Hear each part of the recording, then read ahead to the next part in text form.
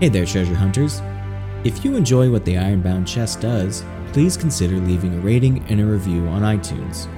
Doing so helps to spread the wealth inside of the Ironbound Chest to other listeners, adventurers, and fellow treasure hunters. Thank you, and enjoy the show. Greetings, Podquesters. I am Colt Hawkins, famous bard of the podcast Intelligence Check. Intelligence Check is set in a Tolkien-esque world where our party members are forced by fate down the road of adventure. Literally, fate is physically forcing us. We keep trying to walk away, but the damn thing never lets up. Now I know what you're saying. Another D&D podcast? But trust me, I'm worth listening to. I mean, we're worth listening to. And doesn't this accent make you just want to trust me? Intelligence Check celebrates the camaraderie of lifelong friends, joking around a table while remaining true to their characters and story. We bring you short, bi-weekly adventures full of action, banter, too many tentacles, and a naked dwarf. Oh, dear God, someone please put some clothes on that dwarf. So roll an intelligence check, because the show you're listening to now is awesome, but you'll need something to hold you over while you wait for new episodes. Oh, come on, is that really the tagline we're using? You're listening to the Ironbound Chest. Our topic for discussion this month is innovation, and today, we're sitting down with Megan and Tristan from Girl Meets Nerd. Let's add some wealth to the chest.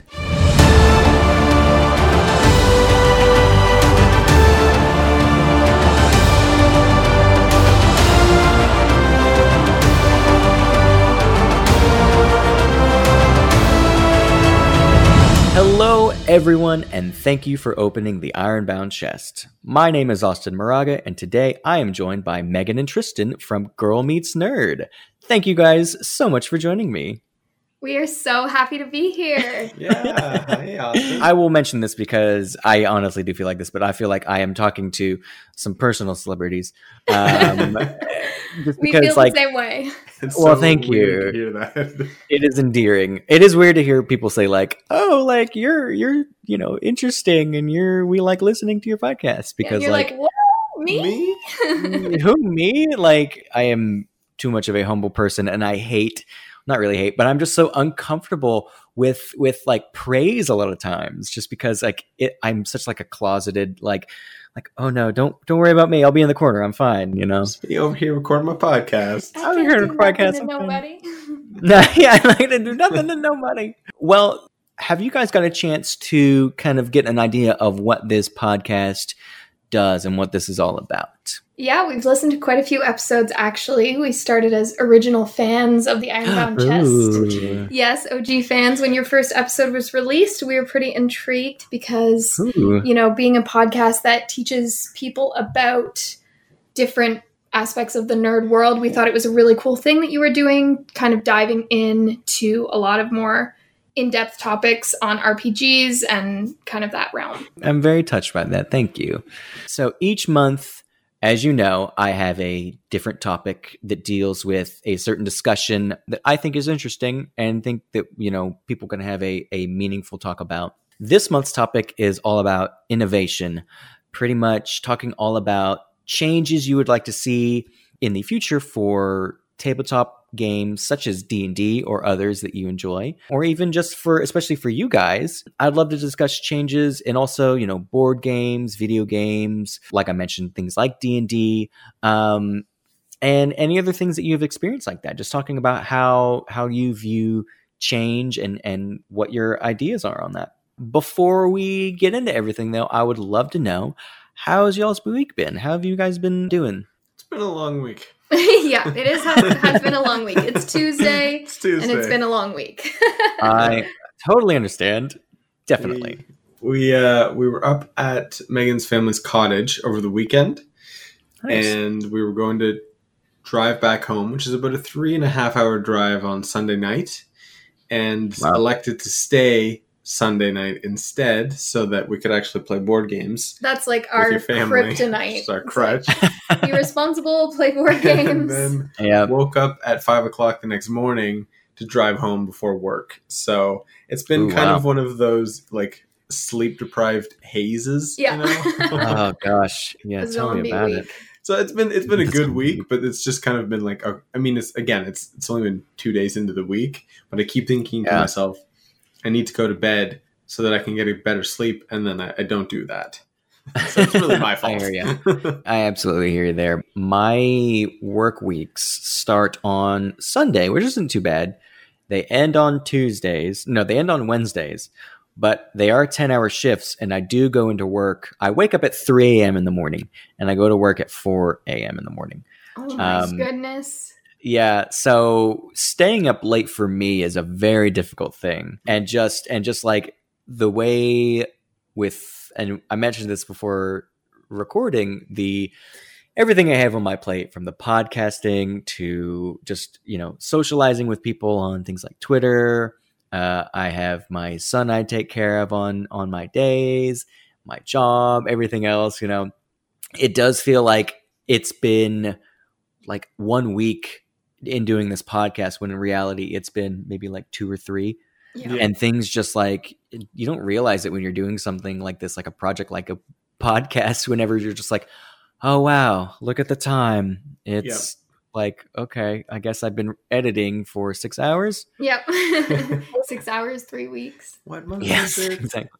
So I have a golden question that I ask all of my guests. Yes. So for you, for both of you, Megan and Tristan, what do you treasure most about tabletop games? We can expand this to Dungeons and Dragons, or we can just go to games in general. But what do you treasure most about them? I've heard this question answered multiple times on your podcast already, and I'm still like, such a good question. For me, probably a bit about my background is I'm not really a gamer, and I don't play a lot of games. At least I didn't until a couple of years ago. And what really drew me into tabletop games, namely D&D, just because that's the one I've played the most, was the creative outlet that it gives you. It, gives you this opportunity to explore a completely different personality in a different world in a way that we just don't have access to here on Earth, with all of our societal responsibilities.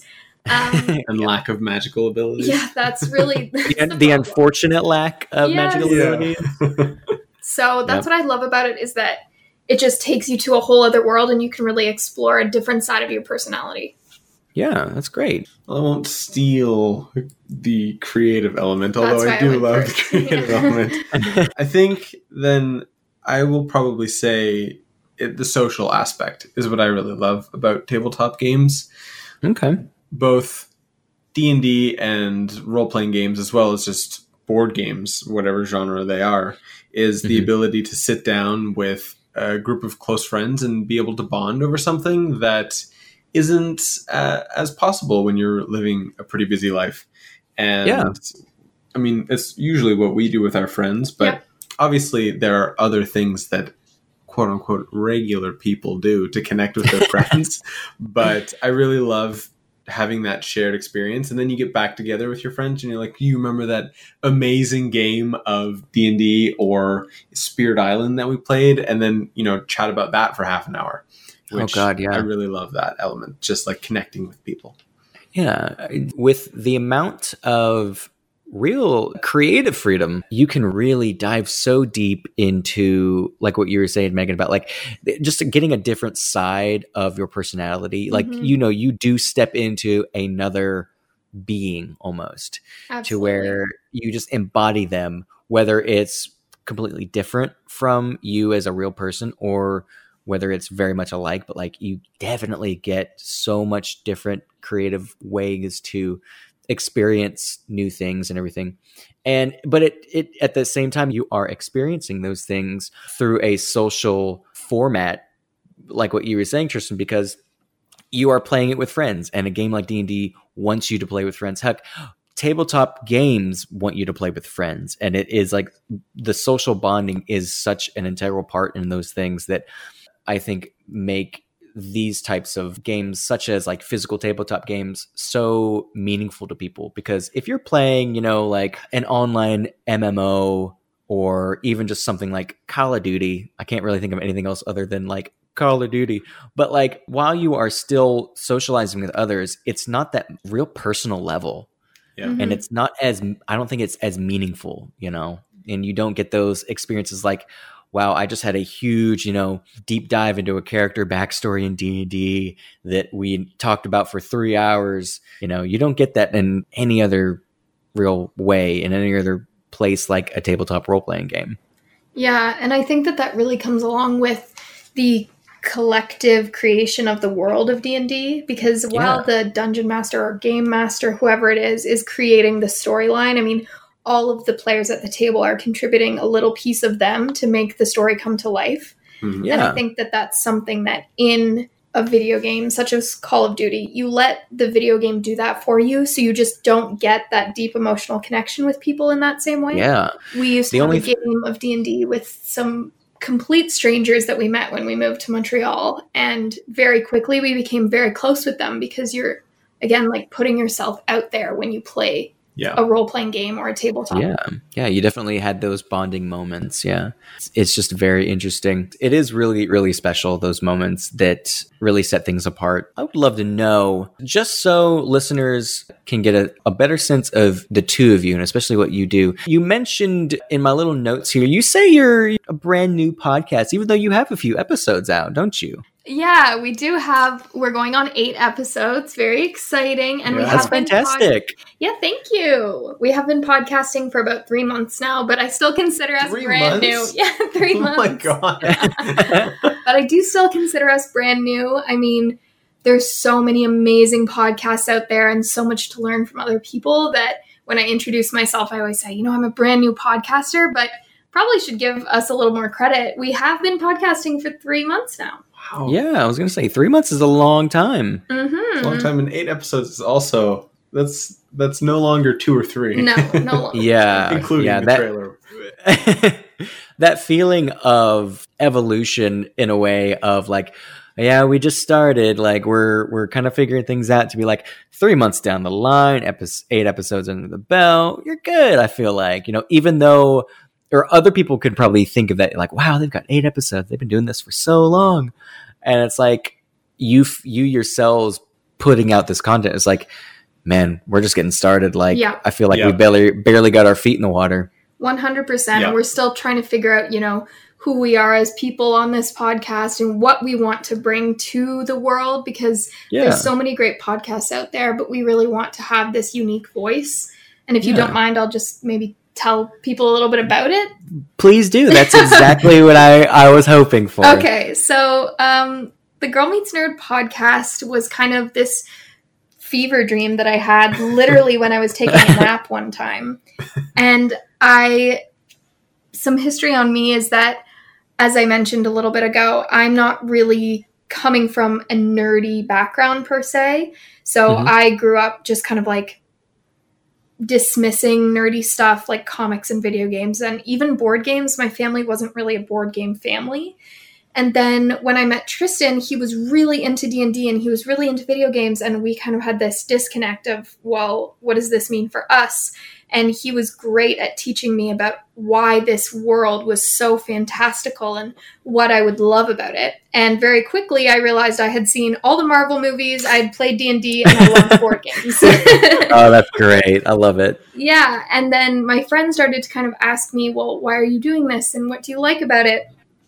And I realized that there's so many people, especially women, who feel isolated from this world of the nerdverse because nobody's ever explained to them, well, how do you get into it and why would you love it? It's very directed at people who maybe already knew as kids that they like these things or that their friends introduced them to. And so I created this idea of the Girl Meets Nerd podcast to introduce people to different things that they might like, hoping that just maybe one person would walk away being like, oh, I could really go for D&D, or I think I would love board games. Mm-hmm. Yeah, I love that. So with this month's topic being all about innovation and change, I think what you're doing is so perfect for this topic because, and I mentioned this, I believe, in episode 4 with Tale of the Manticore. Shout out to that guy, where he asked me if there's a stigma about D&D. And I go off and explain my thoughts, but I also touch a little bit about how I feel like there's a very small, or maybe a less margin of female players in games like this because there is such a disconnect. But I think what you're saying about like, you felt like there was isolated women and all this kind of stuff. And what you're doing, tying in with the idea of innovation and change, you are being that change. You are the change, Megan. And I think that's so important. And you as well, Tristan, because like you are often on these episodes and you are directly the inspiration for Megan for doing this kind of thing, I feel like. And so the both of you, I think, are doing a great thing for that misrepresentation, hopefully soon eventual deep inclusion of women in these sorts of games in this sort of field. So thank you very much for that. That's amazing for you guys. Well, thank you. You're going to make me cry over here, Austin. Very sweet thing to say. Yes. Well, we're really trying, and we want to make sure that there's all sorts of voices heard, which is why I think it's so important to have other guests on the podcast. So we're looking forward to doing that as we kind of start to grow past these first few episodes, as you say, and getting more diverse voices who can tell us about their experiences with this world, be it video games, board games, tabletops, etc. And that's honestly a really interesting way of framing the podcast. Mm-hmm. Because when we had gotten started, we're just kind of thinking of it as sort of telling our story together of how Megan got interested in all of these things that you now really truly love and evolved from just loving it for me. Yeah.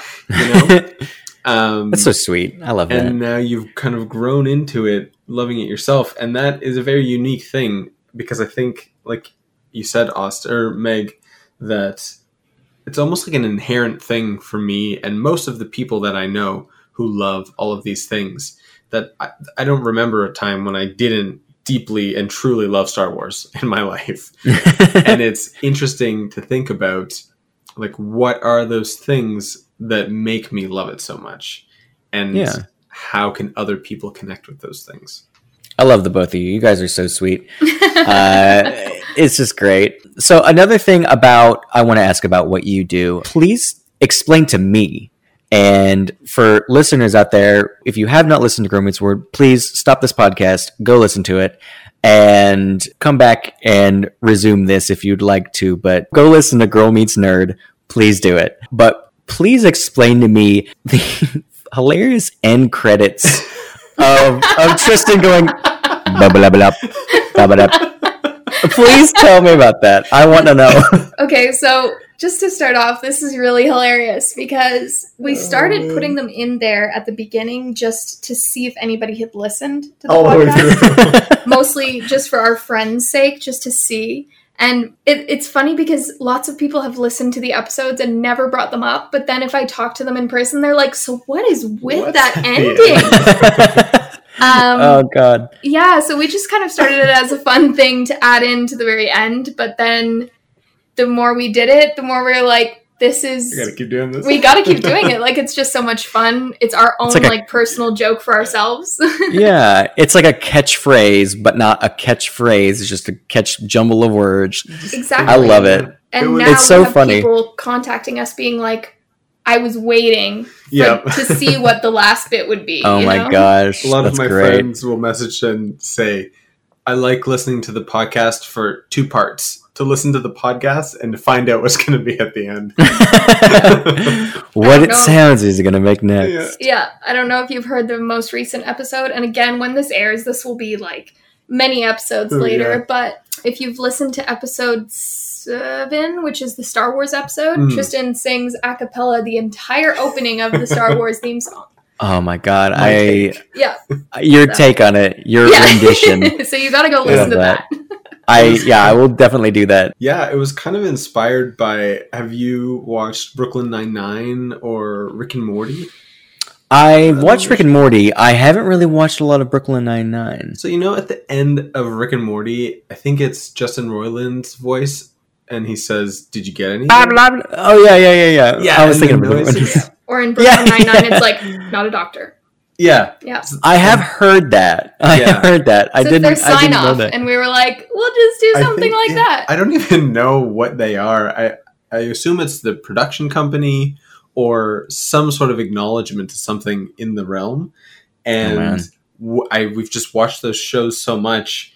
I just expect at the end of a Brooklyn Nine-Nine episode or a Rick and Morty episode to hear those little voice bits. So yeah, those And tidbits. so, That's like, lovely. Mhm. We'll just stick something in at the end. And then it kept changing. And now it's starting to evolve away from being like a signature voice line at the end to its own little performance. Oh my gosh, I love it though. It's so cute. It's so funny. Just never stop. okay, we won't. Perfect. Just for you. Bring it. Thank you. Well, I want to get into some more questions about all of Let's this. get now. into the stuff people actually care Let's get about. into. Hey, I care about this stuff, so it's important. So, for one, can you, as brief as you'd like, tell me about your experiences with tabletop role-playing games such as D&D and your level with them at this point? Yeah, for sure. I started playing D&D, Dungeons and Dragons, specifically, I think when I was in middle school. And it was something that a couple of my friends had introduced me to, and my friend wanted to DM his own game with a couple of us from class. So we started playing as you do in his basement and having some really, really, really great and fun adventures. And interestingly, talking about stigma, I definitely felt this oppressive stigma about me playing D&D when I was young. As you're a young person, everything matters so much. God, and yeah. it was just kind of like, I don't want to be associated with this stigma that goes along with D&D. Yes. But as yes. D&D goes, it's just so incredibly fun that I'm not going to stop playing it. So that kind of was a weird element to it for me. And I think as I continued through high school, I just ended up stopping playing it. My friends that I was playing with, we kind of grew apart. But I also I think was just veering away from it because I had this weird stigma about myself playing it. And that sucked, definitely. And was a big thing, I will say, that I kind of like worked through. And Tristan 10 years ago would probably be mortified to know that I'm now doing podcast about it. He would be very, very upset. So in university, my friends, we were all kind of ended up talking about D&D and sort of mutually discovered that all of us secretly wanted to play D&D, but we're not bringing it up with each other. And from there, we just sort of took it away. We had a couple debates about who was going to DM, and I ended up being the one to step into the role and explore what that really meant for the first time. Yeah. And I also kind of had the most experience with D&D. So I already had a notion of what the game was. I should say, when I was playing in middle school, I was playing Advanced Dungeons and Dragons, which it's the first edition, but I think it's a rule set that came afterwards to improve on it. So even though I didn't know the rules for 5th edition, I already had an idea of what D&D was like and how to play out the game. Gotcha. And from there, it just kind of steamrolled and basically took over my life for a long while. I understand that. Yeah. So yeah, That's great though. That's kind of how it started for me. And I DM'd for a couple of years with my friends. We had people, moving away for university, so we were doing things in person and online, where we would set up a little iPad or a phone so that person could be part of the group. And then more people moved away, so we transitioned onto Roll20. And then eventually I stopped DMing. Life kind of ended up happening, and I was also getting a little burnt out from DMing, and I was trying to find a job and move into a new apartment. And so I just didn't have the time to dedicate to the creation element of DMing. And then I started playing with one of my friends. My very, very good friend took up the mantle as the group DM, and now I am having a wonderful game as a player. And during this time is when I would have met Megan and introduced her to the game. And that was also kind of a slow process because it absorbed a lot of my time, and you didn't really know what the game was. And for a while, I kind of kept it a secret because of the stigma that I was talking about. And maybe you can probably talk about more about that, Megan, because for me it was a very clear thing, but it was a lot more ambiguous what was going on for you. Yeah. So I guess I'll just continue the story of your D&Ding here. Yeah, please do. As I said before, wasn't really into any nerdy things, and especially not D&D when I met Tristan. And we met in my 3rd year of university, or college, I guess, in the States. Both? I don't still understand that system.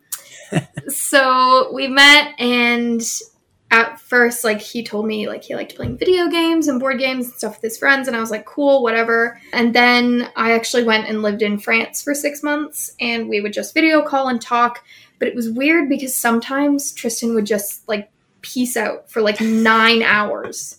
And I was always really confused because when I would ask him about it, he would make up a really, like, strange, convoluted excuse about hanging out with his friends, and I was just like, I don't understand why you can't check your texts. This is so weird.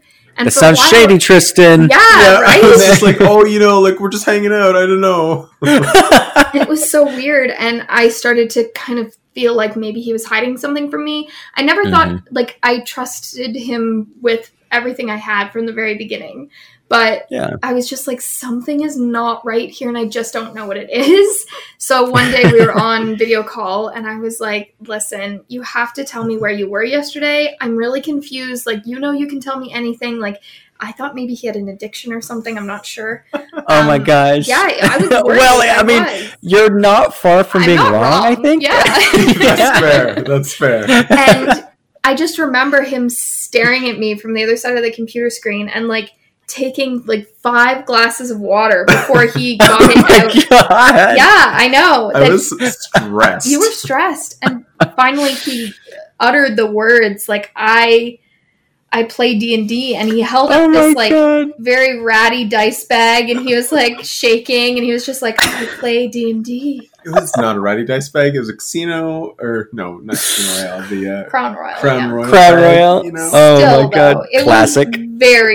I was like, okay, that's okay. Like, you don't have to be ashamed of it. Oh my god. Yeah, and it went on like that. So slowly he began to tell me a bit more about what it was, and he showed me the books, and he showed me the art, and I got intrigued. And for your birthday one year, you decided to have a big D&D game with your friends. Yeah. And I was like, I'm going to do this. I'm going to join. I'm going to try it. Yeah, and one of his friends DM'd, and it was pretty fun, but it was really long, and I was confused. But I was like, you know what? This could be something we do together. And slowly, Tristan introduced me to a different campaign that he DM'd. And Tristan is, I'm very biased, but he's a fantastic DM. Like, he can just create an entire bar in his mind in about 5 minutes flat. Like, he is your ideal DM. Nice. And he really brought the magic to the game for me, and we started playing with friends, and I fell in love with that, as I said before, the creativity and the world creation. Yeah. And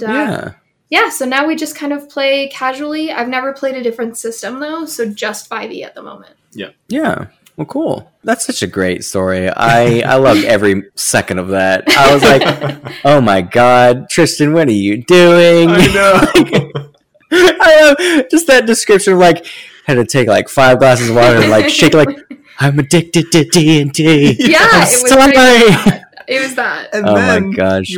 Megan, you were asking me, like, what do you do? And I was like, okay, well, everybody's playing, and I'm like, it's a bunch of nerds, and I'm the lead nerd. Yeah. Like, not only am I playing D&D, I am the DM, which in my mind at the time, I was like, this is it.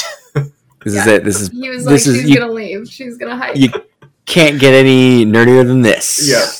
4 years later, I'm creating a podcast about your life. Yeah. Hey, there you go. I love that. It's so great. It's so sweet too. In the vein of you guys start both of your experiences starting this journey down with D&D. Mm-hmm. What was the experience like when playing or getting into D&D for the first time, learning all the rules? Like, was that a hugely difficult thing? Yeah. So one thing about me that hasn't changed is that I hate learning rules. So bad. I hate it. But luckily, at the point where I started playing D&D, Tristan pretty much, I can say, hey, what is this rule? And he can flip the page open in the book. Like, he has every book memorized. So I didn't really need to learn the rules from the actual rules in the book. I got to learn them through somebody else, which anybody who's played a board game knows that it's way easier to learn from somebody who's played before. Yes. So while I hate learning the rules to anything, I love playing by them. Yeah. You're very rules averse. I am. Yeah. And you've even said, I don't want to play that game because I don't want to learn new rules. Yeah. Interesting. And then after I explain the rules, I'm like, okay. It's like, this is my new favorite board game. That's so great, though. Yeah, but what about you? I learned all the rules from scratch myself. The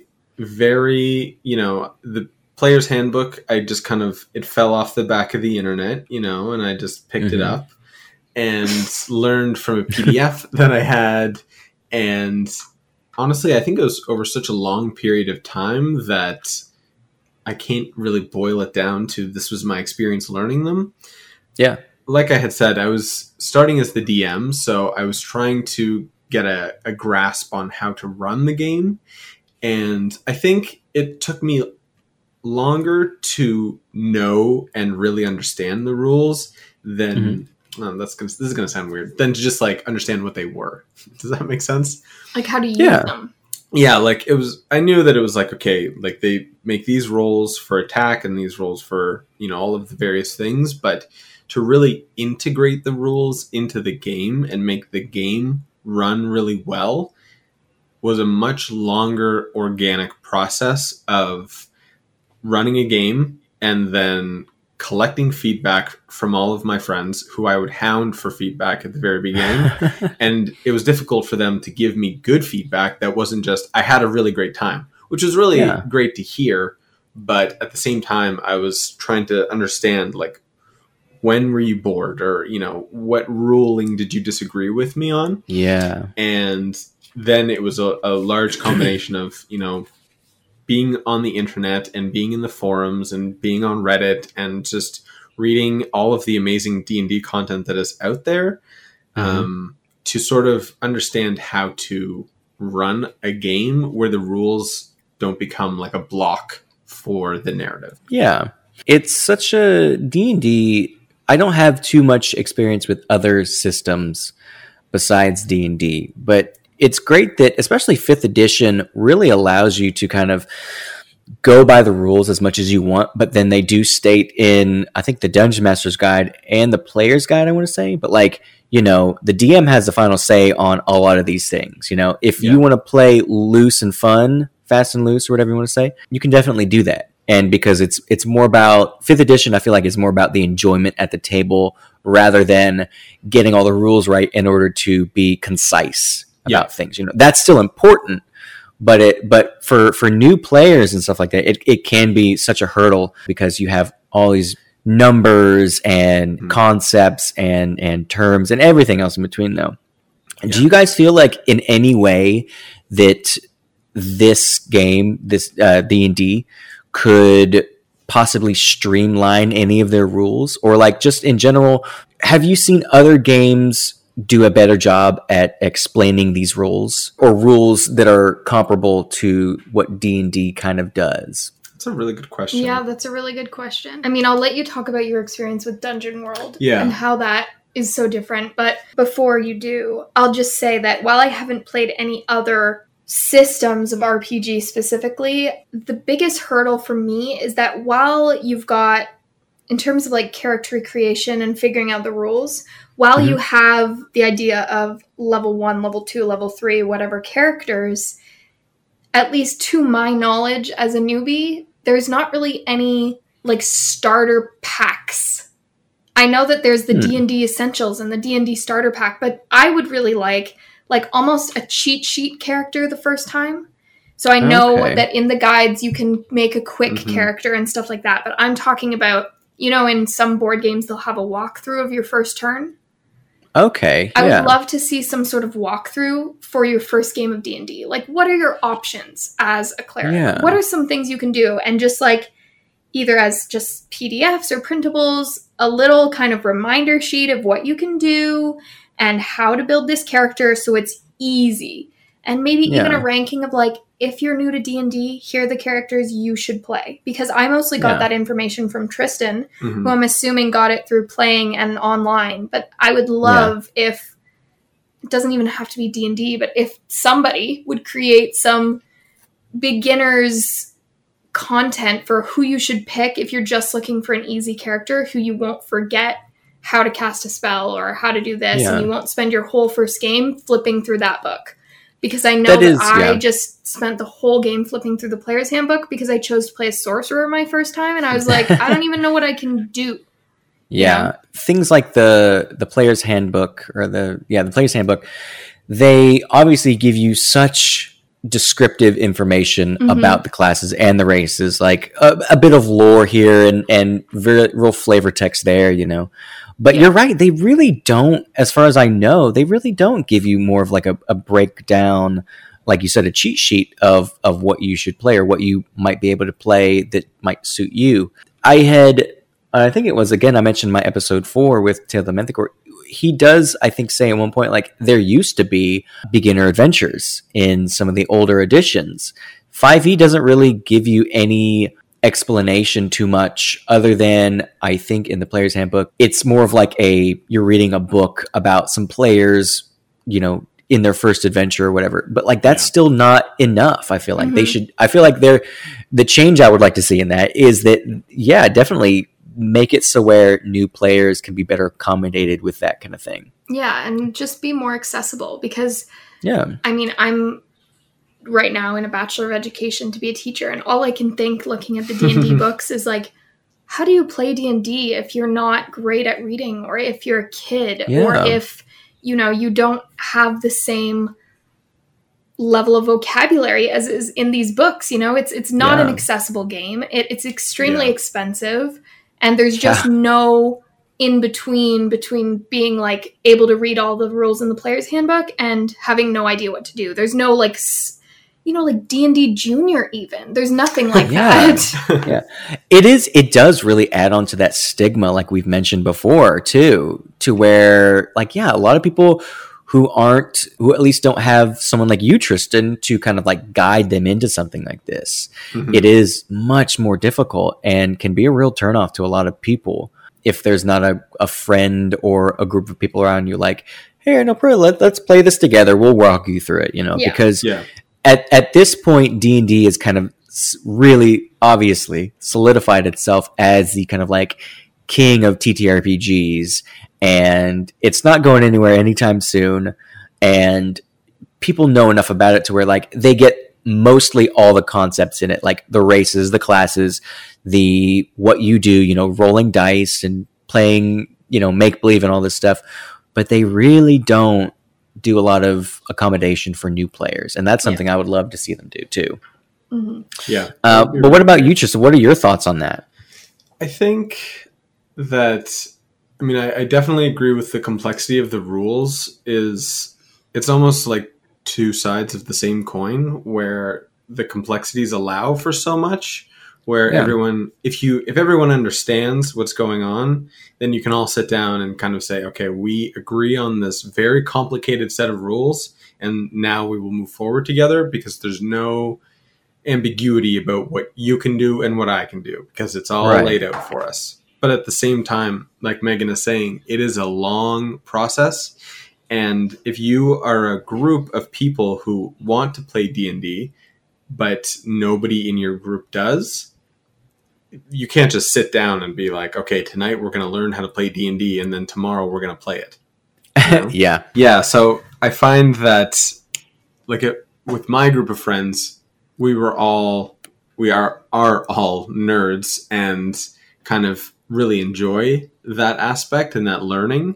And it was a long process that we were all doing together. But if all of those pieces aren't perfectly falling into place, somebody like that's in a group of friends that are, say, like really big moviegoers might not just sit down and say, let's play D&D. Like I said, like you might sit down with Codenames or a really simple board game, right? But I do find that the rules for the 5th edition of D&D they're much more accessible and give a lot more freedom, like you were saying before, to play the game that you want to play it rather than the way that the rules dictate. And I think 1 or 2 years ago, maybe even farther back than that, I took a look again at Advanced Dungeons and Dragons and talk about like even more complicated rules. Oh, like, yeah. There's a clear progression of where 5th edition has come from and what they are trying to like build on and make better, because those rules are extremely complicated, even compared to like just understanding what you're supposed to do with all of these numbers and all of these abstract concepts. Yeah. Like when you get to start talking about things like Thaco, to hit armor class 0, I don't even know what that is. I don't know what you're saying. I don't think anybody does.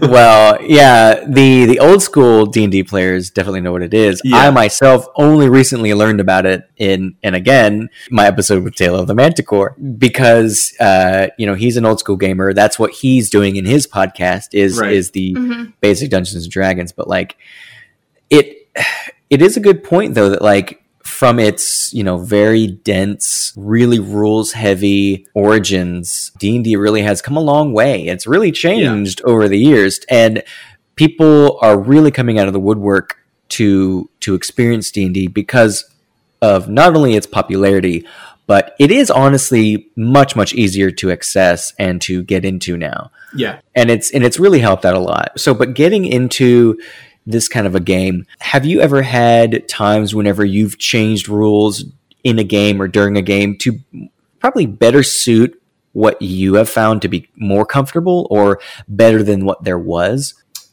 Like as a dungeon master?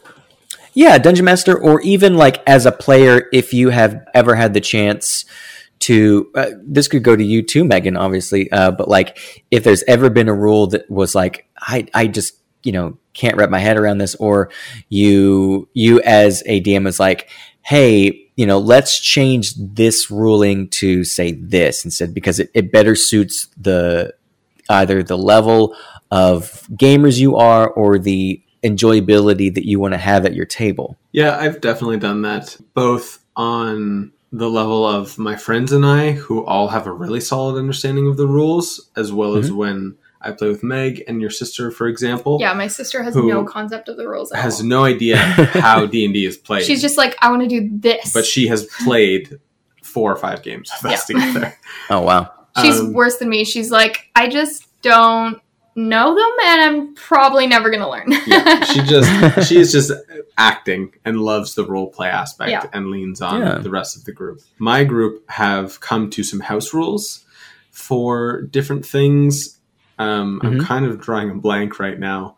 We have multiple occasions changed how spells are cast when you're holding an action, if we're getting into the nitty gritty, where if you hold a spell for your action and it doesn't get triggered, I believe that in the rule books, that spell slot is extinguished. Oh, wow. And we've changed it so that isn't the case, just because then you're kind of just losing your resource. Yeah. There's definitely been a number of times where I, as the DM, have like rule of cooled in the moment for whatever reason to just ignore a rule purposefully or make a rule more relaxed so that the cool thing can continue on and somebody can do what they want.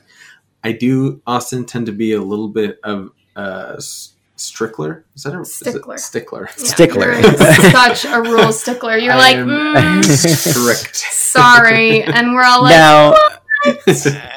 now, are you...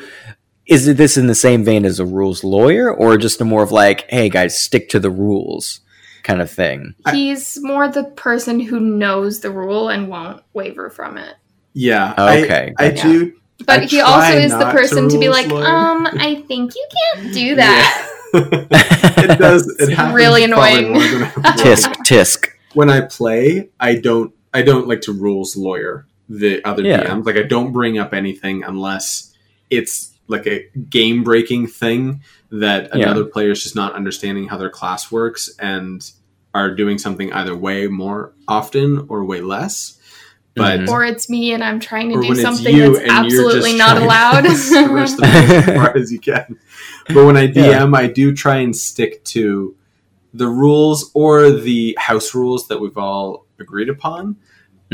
Because that's one of the elements of D&D that I like, is that everyone can sit down, and if you are playing a barbarian and somebody else is playing a wizard, then you know the rules that the wizard has to follow, and they don't get to like change or stretch those in different ways. That might have changed if you wanted to play a wizard, or that just kind of makes the wizard extra powerful or anything like that. Like, I really enjoy that aspect of the rules. Austin, I just love the rules in games. Board games, tabletop role-playing games, I love those rules. I think even out. It's good. When they're really good, like a really good rule set, they just are so elegant, and it's awesome to see them play out and interact. Yeah, it's good rules are absolutely important, though. And I just want to touch on what you're saying, like that you won't, be a rules lawyer for other DMs. I think that's important to do that, because each DM really changes the game. I think that every time you play under a new DM, that you get a slightly, you get the same experience for the most part, but like each one is slightly different. It changes the game just in subtle ways, like whether it be certain house rules or major rules you have, but like, you can add in things like homebrew material, even different storytelling styles, the way they deal with the narrative portions of things like that, though, which really makes each one unique and really just changes it up for you as a player, which is pretty fun, I think. Yeah. And I don't want to play with me as a DM. Like I want to experience that DM style. Yeah, definitely. Well, you're saying like you really love a good rule set. Do you feel, and this goes to you too, Megan, I think, because you have, experience in different rule sets of not only, D&D, but like board games and tabletop games, stuff like that. Do you feel like change is a good thing, say like in an edition, like since we have the 5th edition of D&D? Do you feel like that kind of a change is a good thing, or like, should the rules of these types of games stay consistent, or do you feel like that sort of change is a necessity? Well, I'll take the first part of this at least. So that's a tough debate to have, I think, especially in a game that has been so loved for so long, such as D&D or other role-playing systems like Pathfinder, I know is one. I know that name. Yeah. I think it's really hard to accept as longtime players of a game that has been going on so long that rules need to be changed. And I won't get into this too much because I don't have a lot of information on it, but I know that there are some issues right now circulating the internet, the dark web that I am on. Dark web, yes. Regarding some issues with race and class abilities in D&D, and how, as our society changes and as our social context changes, it is really important that we update the rules to games that are going to continue to represent a huge part of our belief system in society, and keep rules consistent, especially in a games like a role-playing game where, there's certain races in D&D that represent a certain group of people that were created at a time that is no longer appropriate to represent them this way. Again, I'm not using specific examples because I haven't done enough research and I need to do more before I speak on this. But I think in general, even if you look at older TV shows, there's moments in TV shows that I used to love as a kid that are even like, that's not a great thing to say or to represent anymore. And I think that rules in games have to be treated the same as movies. You have to keep updating them. You have to keep them current. And in terms of accessibility, as we just said, we're getting such a wide reach on social media and on the internet of being able to advertise things like role-playing games. And if we're going to do that, if we're going to access all of our populations, we need to make sure that all of these populations are represented in games. So be that women or people of color, we need to see more representation in the rules and in these games, especially when they're role-playing games. Yeah, I absolutely agree with you. So I know that that's a huge topic to breach, but again, I'm not the person to talk on those issues necessarily, but I believe that if we are releasing new editions of D&D or other role-playing games, that it would be just such a disaster to not have them be updated to reflect our social situation. Yeah. What are your thoughts on this, Tristan? I 100% agree with Megan with regards to the way that role-playing games kind of represent people. Mm-hmm. Like we said earlier, one of the awesome parts is that you're stepping into another set of shoes. And when people read the rules or the books, you can definitely see yourself or other people in, whether it's the class or the race with D&D, in the books, right, when you're reading them. Yeah. And there are also some weird and complicated concepts in D&D that used to work, I think. I don't even know if they did work, that are not as accessible anymore. Like the concept of an alignment chart. Yes. To describes yourself as chaotic good or neutral evil. Is, you know, it's a way to categorize the way that people behave to a certain extent, but I don't think it's necessarily interpreted correctly all the time, where people end up just kind of like, you know, doing something to hurt someone else and then being like, well, that's what my character would do. I'm neutral evil, which is like, well, that's not exactly the best way to interpret it. But I also think it limits the storytelling when you have races that are inherently evil, quote unquote, in the D&D world. Like, I believe that the Drow kind of have this, you know, in their description, it'll say like Drow, humanoid, neutral evil, or something like that. You know, and it kind of prescribes Drow as being evil, or monsters as being lawful good, or something like that. Which I think is really limiting, because when you go to, you know, tell a story altogether and you can sort of point a finger and say the Drow are evil, that's really fun in a couple of ways. But when you play D&D very consistently, which you would assume is what, you know, anybody who's selling anything, you want them to keep doing it, and people want to keep playing D&D, you eventually come to a point of, well, okay, well, what if the Drow aren't evil? And let's tell this story a little bit differently, so we aren't just telling the same story. Which is something I really love about the Eberron setting. Is that the races are described with a lot of context behind why different races are a certain way.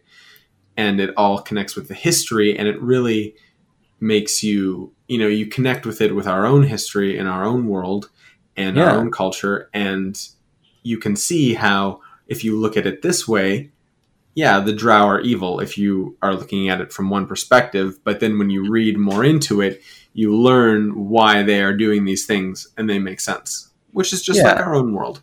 And I think that element is something that Dungeons and Dragons, specifically, the Forgotten Realms, is lacking. Yeah, especially context. I completely agree. I think we both loved the Eberron campaign that we ran, and I think partially we keep bringing us up in conversation between the two of us. It's because there's so much history and so much context for why different groups of people honestly, are doing the things they're doing, and what that means, and all of the social impacts. And in the Forgotten Realms, I think it was originally designed to be a lot more mystical than it has become, because it so directly applies to our society in so many ways.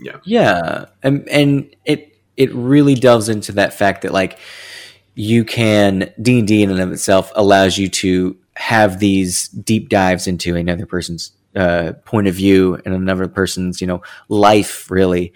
And in doing that, you'd want things like the Eberron campaign settings to really give you so much information and history about the places, people, and things in that world.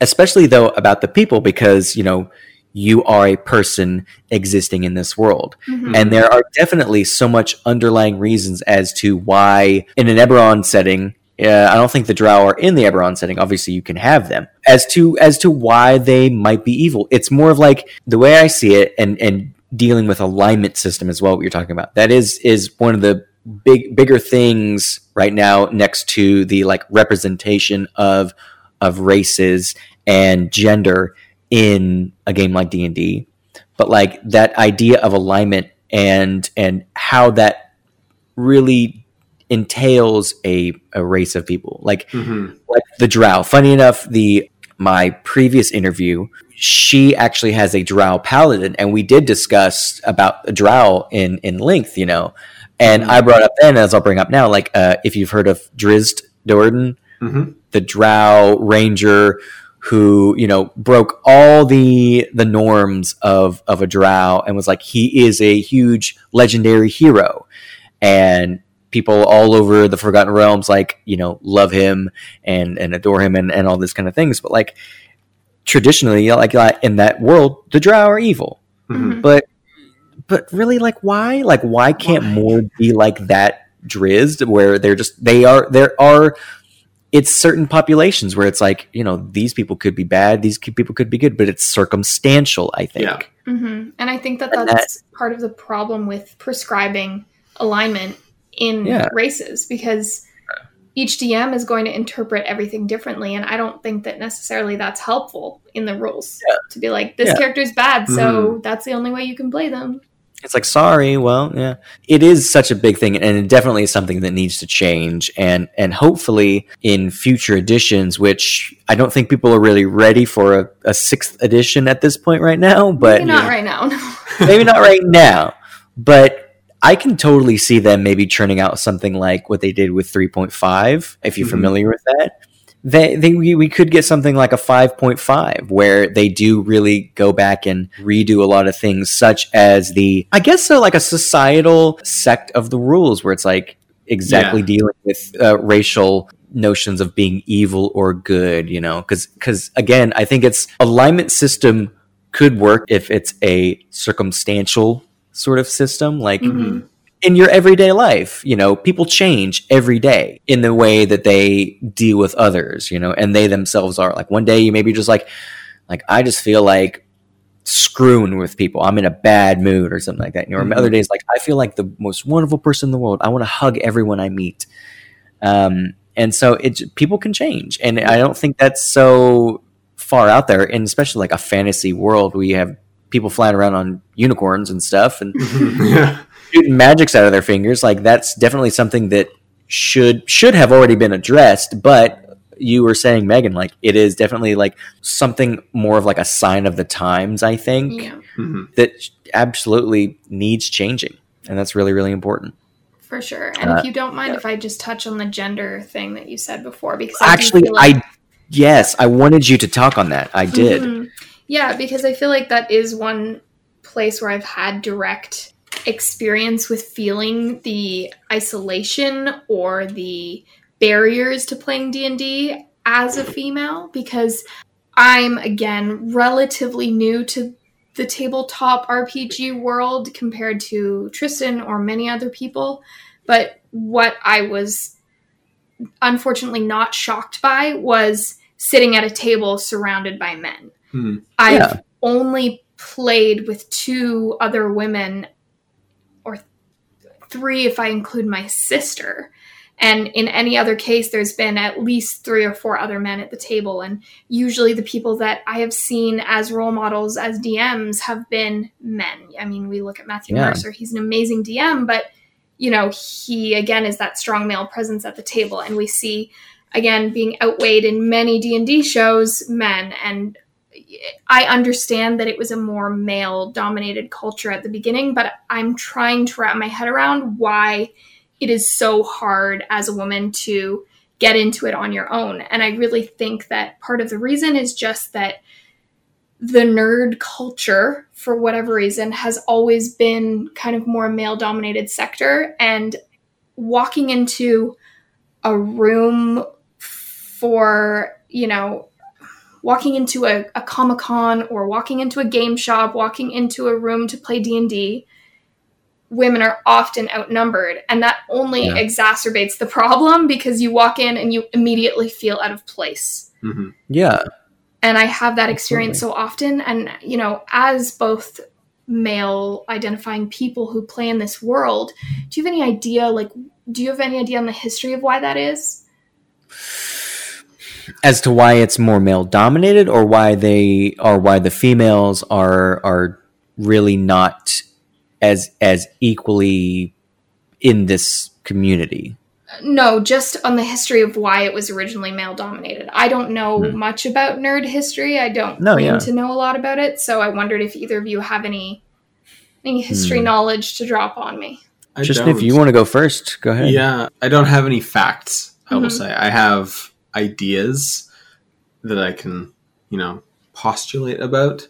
I don't know exactly why. I think it's just been an area that has traditionally been marketed by men. Yeah. Like, if I'm thinking about comic books, in this case, not specifically tabletop role-playing games, but all of the early comic book characters were written and illustrated by men, and they were of strong men. Yeah. And of course, the damsel in distress or the sidekick. And it was all young boys, young men, or old men, whoever was open to it was seeing themselves in all the comic book characters and then buying them. And then it starts to become a cycle, right?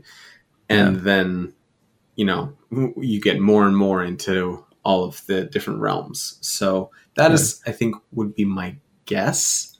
Right. At least. I don't know. I want to add something to what you're saying there. Definitely. It is definitely, like you had these totally male-dominated comic book origins and stuff like that, and you perfectly, described like the men reading these, the young men, the young boys, and all this kind of stuff. Like, and that's what they were fantasizing about, of being this, I think at the time of, I want to say it was the 40s or the 50s that, superhero comics were coming out and stuff like that. It was a very sexist time too, where the women were supposed to be in the house, and that's, all that they were supposedly good for, which is bullshit. Yeah. And I'm not good at cleaning. So. That is true. Yeah, Tristan is 100% the cleaner. I can't. Hey, internet high five. Yes. Yeah. Well, and you had the idea that women were supposed to, be in the kitchen, all those stupid stereotypes, and the men were supposed to be, the heroes and the breadwinners and all this kind of crap. And as well as the comic book writers not only made these totally macho superheroes, the women that would come on were totally the damsel in distress. Oh, and by the time they were heroes, they were so sexualized. I mean, and look at Poison Ivy. I mean, I remember everything is so much. Yeah, no, go ahead. No. I was just going to say, it is so wrong. I remember a couple years ago, I was teaching this grade 4 boy, and we were reading Batman comics for grade 4s. And Poison Ivy was in the comic, and she was so sexualized. And I just remember thinking, are you kidding me? I understand that this character was designed this way originally, but in a comic designed for a level, 1 reader, this is insane. Why are we still stereotyping these superheroes as being so overtly feminine, sexualized people? It just continuing to propagate the stereotypes and make women feel like, as both of you just said, that they can't see themselves in these games and in these comics and these board games. And that's kind of what I was talking about before with other groups, is how can we invite so many people into the world of TTRPGs when we don't even represent them in our rule books. Yeah.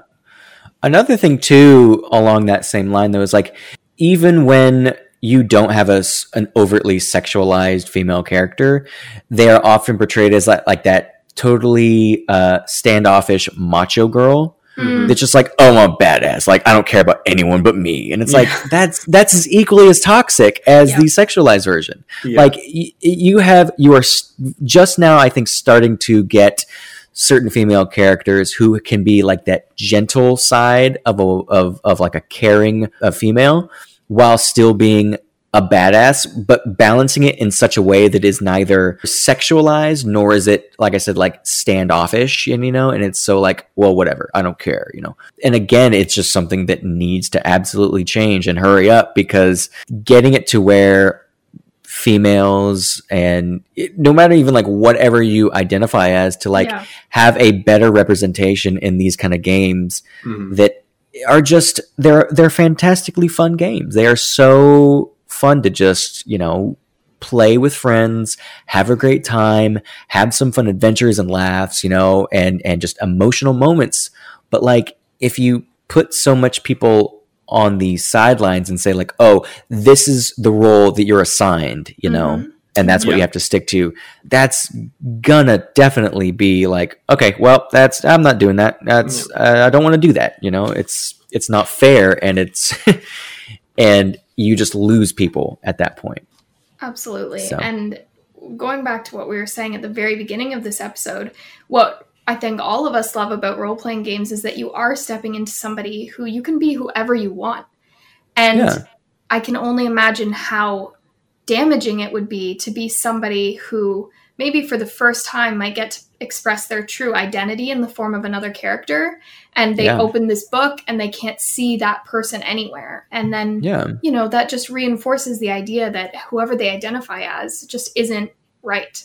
And that's not what we want, especially if we're encouraging young people to join this game. Yeah. While there's probably a more majority of people who are older and, you know, not children still do get into this game, you know, and it's games like this that can really start to teach the younger generations about different concepts and ideas and things that, just absolutely ties into something like this, where it's like the rules and the wordings of the rule books definitely need to be changed, and in a better, more comfortable, or even just a streamlined way to bring it back to like ease of access for new players.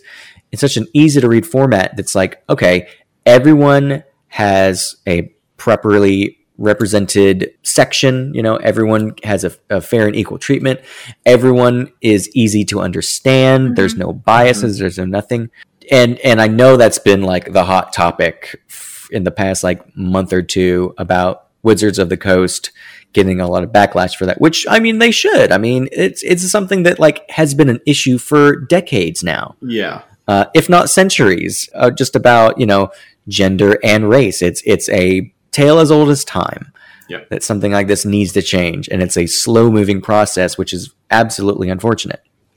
Yeah, it's the worst to have as a slow moving process, because it's a game that people use to project heroic personalities of themselves into, and like we've been saying this whole time, it's super fun, and you want people everywhere to feel comfortable accessing that game and being included. And there's a lot of content like Austin's podcast and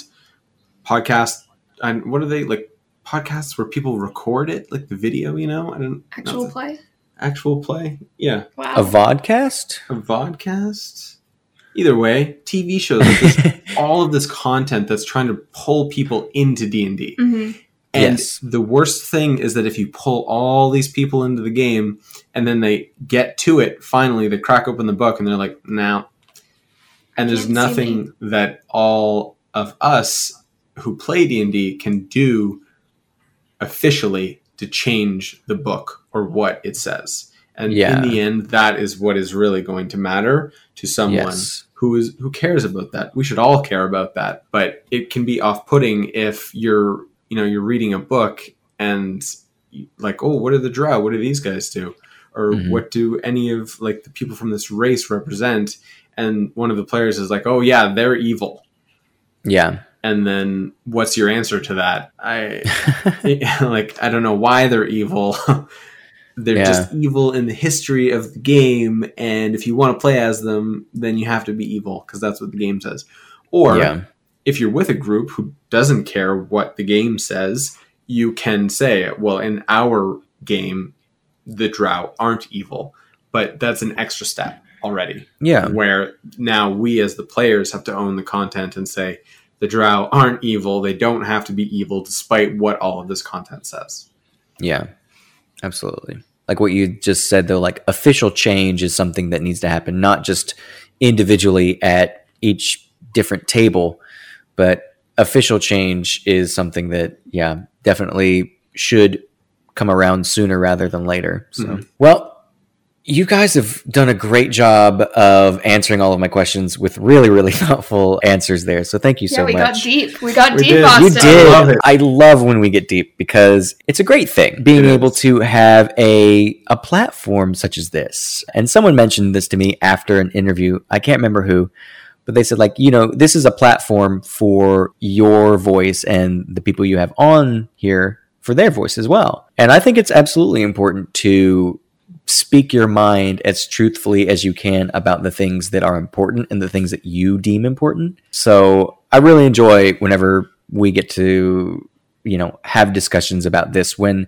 getting a deep conversation like this is a rare chance, at least for me. So not only do I cherish being able to talk to you guys about these kind of things, but also getting deeper into more pressing matters other than just like, hey, this game is a lot of fun. Like, what's some fun things we've done? Like getting into bigger, headier topics of representation and race and culture and stuff like that, because that's not just an in-game issue. It's a real life thing too. So thank you. Definitely. And thanks for giving us a platform to talk about it. Our podcast isn't so much directed at diving deep into those issues, rather bringing people in who might not normally know about these things. So this is a great spot for us to talk. So thank you for giving us this chance. Really awesome. You're welcome. Yeah. Well, for my last question for you two, what sort of changes would you like to see made in the future of your own podcast? Ooh. Well, as we said, we're looking to start to expand our own roster of guests so that we get some diverse voices. So far, it's been just Tristan and I speaking to each other in an echo chamber. But we don't know, especially myself, I don't know a lot of things. And I think that's what's really, really cool about having a podcast is I get to sit down with people like you, Austin, or other guests that I'll have on, like the Magic the Gathering guest who's coming soon. And I will get to learn about things that I don't know. And I think that's such a cool thing. And I'm looking forward to that change being made. For my podcast, I'm also really hoping to be able to hear from diverse voices. So again, I'm really, really trying to look at creators who are not just men, who are not just white, to be able to bring their own voice and what they're doing into my podcast. So hopefully I can, as you say all the time, boost each other up and help share with the world of the nerd all of the people who aren't necessarily your typical RPG player or board game player. Definitely. And I love that. Absolutely love that. I think it's very important. Tristan, do you have any aspirational changes that you would like to see made? Made to the podcast or to come from our podcast? Either or both. One thing that I have thought about a lot for the podcast is, again, I'm going to kind of repeat a couple of things Megan said, but from a different point of view, I love speaking with new people and learning about their experience and their viewpoints. And an idea that I have kind of had is to talk to, like, basically reverse some of the conversations that Meg and I have already had, where we have been speaking to or will be speaking to, like, somebody who loves Magic the Gathering or somebody who loves Star Trek and sort of learn more about the topic. I would really love to flip the script and speak to other self-proclaimed non-nerds about their perceptions of what the nerd world is and why is it that they maybe don't want to engage with the content, or if they have, like if they've played a board game or played a video game but they just didn't like it, what was it that they didn't like, and sort of talk about what are the things that I really love about it and the way that I perceive all of the things that I love in the nerd world, and then talk about how other people perceive those things in the nerd world and learn more about how other people think about it and how they interact with it. So that makes sense. No, it does. It's actually a really good idea, though. I think I love both of your guys' examples there. I think it's just going to be really fun seeing your guys' podcast grow. I just love it. I just love the concept. I love the idea. You two are so great together. You guys work really well together. And being able to have both of you be big inspirations in each other's lives in a lot of ways is really, really important. And I hope that never changes. So do we. Good. And it very likely won't.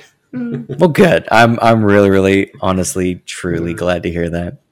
Well, lastly, could you please tell our dear listeners when and where they can catch your show? Yes. So currently we are operating on a 2-week release basis just because we're both pretty crazy busy right now. Hopefully one day it'll be every week, but for now it's every 2 weeks on Friday.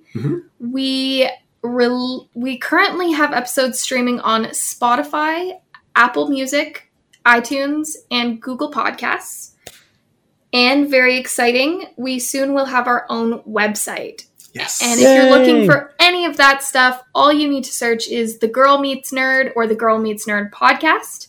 You can also find me on Instagram and Twitter. If you have any suggestions or you want to be on the podcast, please reach out to me there and go follow us.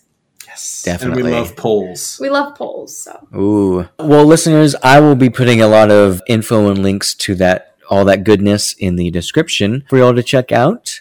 And finally, just thank you, Megan and Tristan, so much for being here with me. I have had such a great time with you, and I hope to have more opportunities to speak with you both in the future. I would absolutely love to just talk to you guys. It's wonderful talking to you.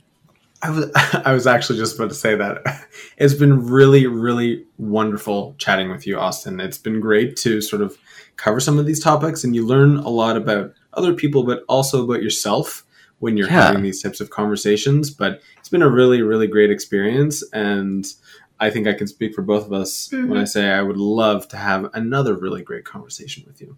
Absolutely. Oh, thank you so much for having us on your show. I hope we added some wealth to your chest. You absolutely did. By all means, you did. I told you I had I love it. Oh, God. You're making me blush. Well, thank you for joining us, listeners. I will see you the next time you open the Ironbound chest.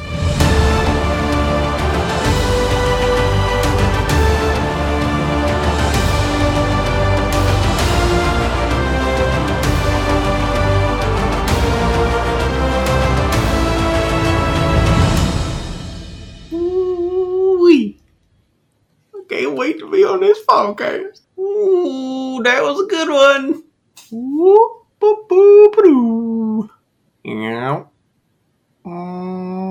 Hey everyone, it's the end of the show, so that means it's time for shoutouts. I want to give a big shout out to Tim Carr, John Wolfe, and Dweezil Milfingworth Brimley Elderberry III. Thank you all so much for your support. It means a whole lot to me, and I just want to say again, thank you. And listeners, if you would like to show some extra support, you can go to www.patreon.com/The Ironbound Chest to check out my Patreon. For $2 a month, you can get some cool things like shoutouts and access to my Discord server. And then the higher tiers receive early access to episodes, and even the ability to submit a question for my guests. And please don't forget to rate and review this podcast on iTunes, as it does help out a great deal. But thank you all for listening, and I'll see you next week.